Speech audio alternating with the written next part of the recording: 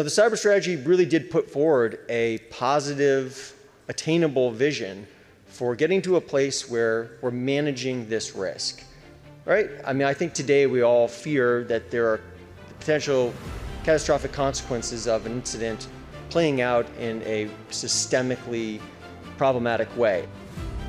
Today on the Daily Scoop podcast from the Scoop News Group, version 2.0 of the National Cyber Strategy Implementation Plan, and more from one of the Biden administration's top cyber officials.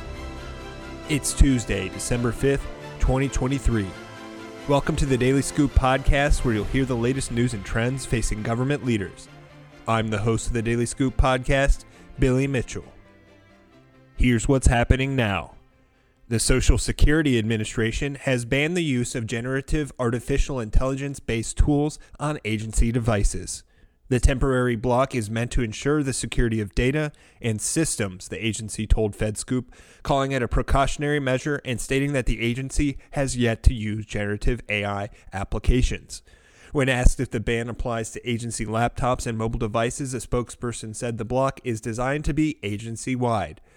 The move comes as agencies wrestle with how to approach the technology. Some agencies like NASA and the Department of Energy are interested in testing generative AI in a secure environment.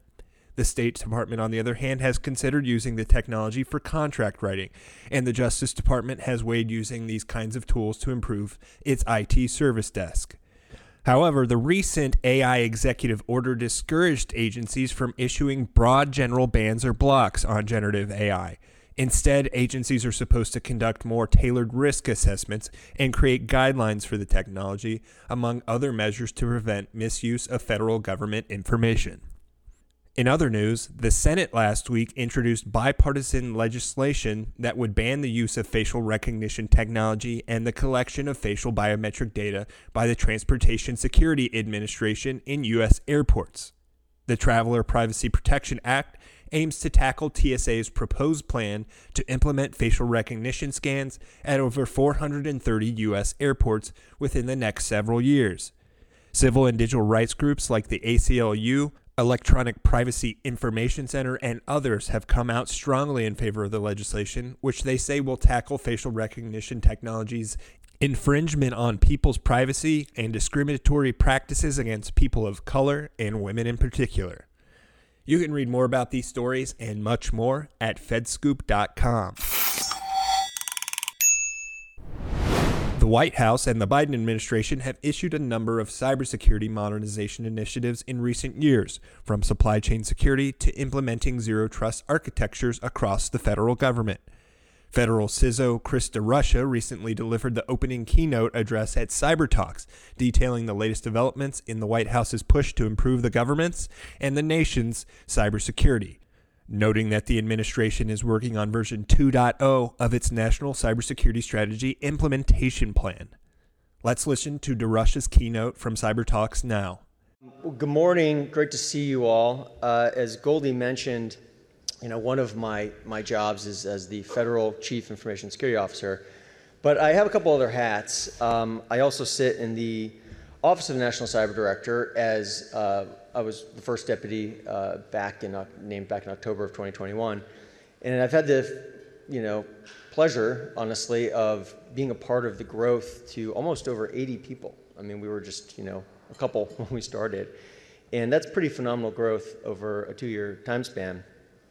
And it's really led to what I'm going to talk about today, which is a ton of new opportunity. You do not often in these jobs, or 1, 2, 3, however many you're asked to do when you sign up, to have a national cyber strategy signed by the President of the United States, to create the first ever office dedicated to supporting cybersecurity in the White House as its own operating component, reporting to the President of the United States. These are big things. This is a big moment. And I feel really good about what we've been able to do to kind of grab that moment. And so what I'll talk about today is, usually I talk about the federal cybersecurity issues, but given my expanded role in ONCD, I'm going to really try to give you an update of where are we headed and what kind of progress are we making in implementing the National Cyber Strategy. So just to kind of catch everyone up, we issued that in March of this year, and then in the summer we also issued a public-facing implementation plan, and that's mostly because we acknowledge that if we're going to be successful in achieving the very positive, forward-looking vision that will ensue over the next decade that's described in the President's Cyber Strategy, it's a public-private collaboration. So if we sort of do that behind the scenes and everyone's wondering, how are you doing? What are you doing? That won't go too well, as we know from past experience. And so this is the first time that there's been a public-facing implementation. So if you haven't interacted with that document, please do, because we've put milestones in there and assigned responsibility to agencies, and so you can ask the right targeted questions and also kind of be along for the story. And we're going to update that implementation plan. It's not a static thing. We're already working on version 2.0 as we check off successes, hitting that next public-facing series of commitments to make sure that we're really driving forward progress. And look, those may seem like small things, but I can tell you as someone who's been doing federal cybersecurity for, pushing up on 15 years, right? That's not standard. And I'm really excited that, we've had the opportunity to do that. So, the cyber strategy really did put forward a positive, attainable vision for getting to a place where we're managing this risk, right? I think today we all fear that there are the potential catastrophic consequences of an incident playing out in a systemically problematic way. And our goal is to manage that, to get to a place where we can reduce the noise down to focus on specific priorities and manage those risks. And right now, there's too much noise still, and there's too many things we're trying to do at once. And so that is kind of the point, is like we're going to get to a resilient future, not one where we disappear this risk, just one to where it's ingrained in society and we know how to manage it, like we do and have for many other risks that we've faced as a nation over our hundreds of years of existence. And that is what we're saying. We can do that. And so, if you look through the strategy, the first pillar was defend critical infrastructure, because there's a reason that was up front. We're building off of what we did in EO 14028, the cyber EO. We're talking about modernizing technology over a next 10-year period. If any tech that cannot implement modern cybersecurity protections and or managing that risk and knowing that it's managed, right? That is different, right? We know we can't modernize everything. You can put compensating controls in place, but we have to have visibility on that and assurances that we're actually managing the risk. So that's a big thing for government to take on. We're also taking a look at the cyber centers. How do we, as a supporting function to critical infrastructure owners and operators, whether they're private sector or state and local or municipal run, how does the federal center point get the most efficient it can be using all of our resources? So we're doing a study and taking a deep dive into what's the current operational standing of all the cyber centers and where are the efficiencies and the opportunities to integrate. We're also doing reg harmonization. If you've been following that, the RFI closed at the end of last month in October, and we're analyzing all those results, because one of those ways to go back to the beginning point of how do you focus on the things that matter, we've got to clean up some of the noise. We have tons of requirements that we put out in all sorts of disparate frameworks, generally driving towards the same desired outcomes. We've got to clean that up, and we're going to. And that's something that you can look at the RFI, and we'll keep communicating on that as we analyze and kind of pull up and lift up the top themes that we want to take on for harmonization.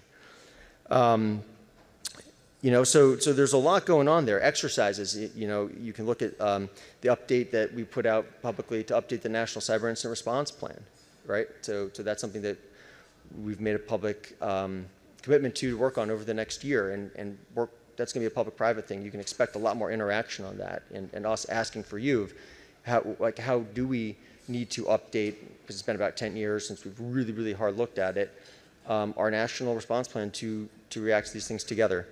So, a lot in the defend critical infrastructure pillar, which is why it was number one. The second pillar of the strategy, disrupt and dismantle threat actors. And, again, there's been a lot of work and good conversations that are going to need to continue How do we prevent the abuse of U.S. Infrastructure by bad guys? And that is obviously not an easy thing. It's a conversation we're having with many of the large cloud security providers, and we don't necessarily have the answers that work for all of us yet, but we need to get there because it's within our control to change something there. And then you look at the defending ransomware initiatives that we've got, because there's a lot of things that are outside of our control in this space. When you talk about the criminal actors that have safe haven, how do you handle that piece of it? Less control. You got to work with your allies. And so, the White House hosted recently a summit for the Countering Ransomware Initiative. Over 50 countries were here in DC. It was great. We got to meet with all of these leaders of all the cyber divisions on the sidelines and just had these meaningful conversations about a myriad of topics. And they're really looking to us for leadership, and we're providing it. And there was commitments made about not paying ransom. There's commitments made about sharing meaningful threat information to disrupt these networks. And also providing training to these countries that aren't going to be able to do that without some help. But if we can put them in our sensor network, if we can put them in our law enforcement cooperation network, we will combat some of those things that have been harder for us to control as far as disrupting, dismantling threat actors. So that's pillar 2. Pillar 3, shaping market forces to ensure we're driving resilience. You can look at the cyber labeling program, the U.S. Cyber Trust Mark Initiative, like a voluntary initiative being run by FCC to put labels on IoT and smart devices. And, I think that's an exciting thing to explore. It's something that we really should be trying to see if that incentive structure can be meaningful and drive investments. Leveraging federal grants. We're coming up with draft guidance to insert into grants so you can have the right type of cybersecurity clauses and requirements as grants go out. And you got to have a balance there as well. You can't be too onerous on that or it won't work. But we're taking that opportunity because it's just like an ecosystem approach and an incentive, creative incentive structure. Exploring federal cyber insurance backstop, right? Something that we've been talking about that for over a decade, and we're taking it on again in a meaningful way and having meaningful conversations about it right now in New York City. We've got folks from our team up there having those conversations about how do you do that, with the Treasury Department and all the federal agencies that need to be involved, and obviously the insurance industry. Investing in a resilient future. You can look at the National Workforce and Education Strategy we put out, and we're focused on implementing that, and that's both doing a lot to get the national pipeline going and focusing on our federal workforce. Driving internet routing security, even some basic blocking and tackling there of getting model contracts that agencies can all sign, ensuring the provisions are things that are signable by the U.S. government. That's actually something that's held people back from working with ARIN to protect BGP. And it's like, we can do that. You just have to have a concerted effort around it, and we're making progress on it. I'm excited about it. Preparing for the post-quantum future, you can look at the memos we put out, National NSM 10, and really preparing the U.S. government to know where our most critical assets are and know where we're going to start when we need to really move into updating our crypto everywhere. And then last pillar is the forging international partnerships to pursue shared goals. Right? We cannot achieve any meaningful progress in managing cyber risk as one nation. Right? That's kind of an obvious statement. And I mentioned some of the things that we're doing, but really just kind of investing in these coalitions, both around norms and meaningful cooperation, is going to be one of the most important things we do. And this administration is definitely committed to working with our partners, like-minded partners for shared goals. So look, kind of just like a progress update. I thought that might be beneficial and useful. And there's a lot going on. And the number one theme of all of that stuff is it involves you as a community to sort of achieve success. And we really look forward to continuing to get that feedback as we put out RFIs, public comment, and all the stuff we're doing. We take it very seriously, and we adjust our approach based on it. So thanks for taking a few minutes, and have a great conference today. Appreciate it. You can learn more about the National Cybersecurity Strategy at thedailyscooppodcast.com. The Daily Scoop podcast is available on all podcast platforms. If you've already rated the podcast on your platform of choice, thanks so much. High ratings and good reviews of the show help more people to find it. The Daily Scoop podcast is a production of the Scoop News Group in Washington, D.C. Adam Butler and Carlin Fisher help put the show together, and the entire Scoop News Group team contributes. We'll be back on Thursday with a brand new episode. Until then, I'm your host, Billy Mitchell. Thanks so much for listening.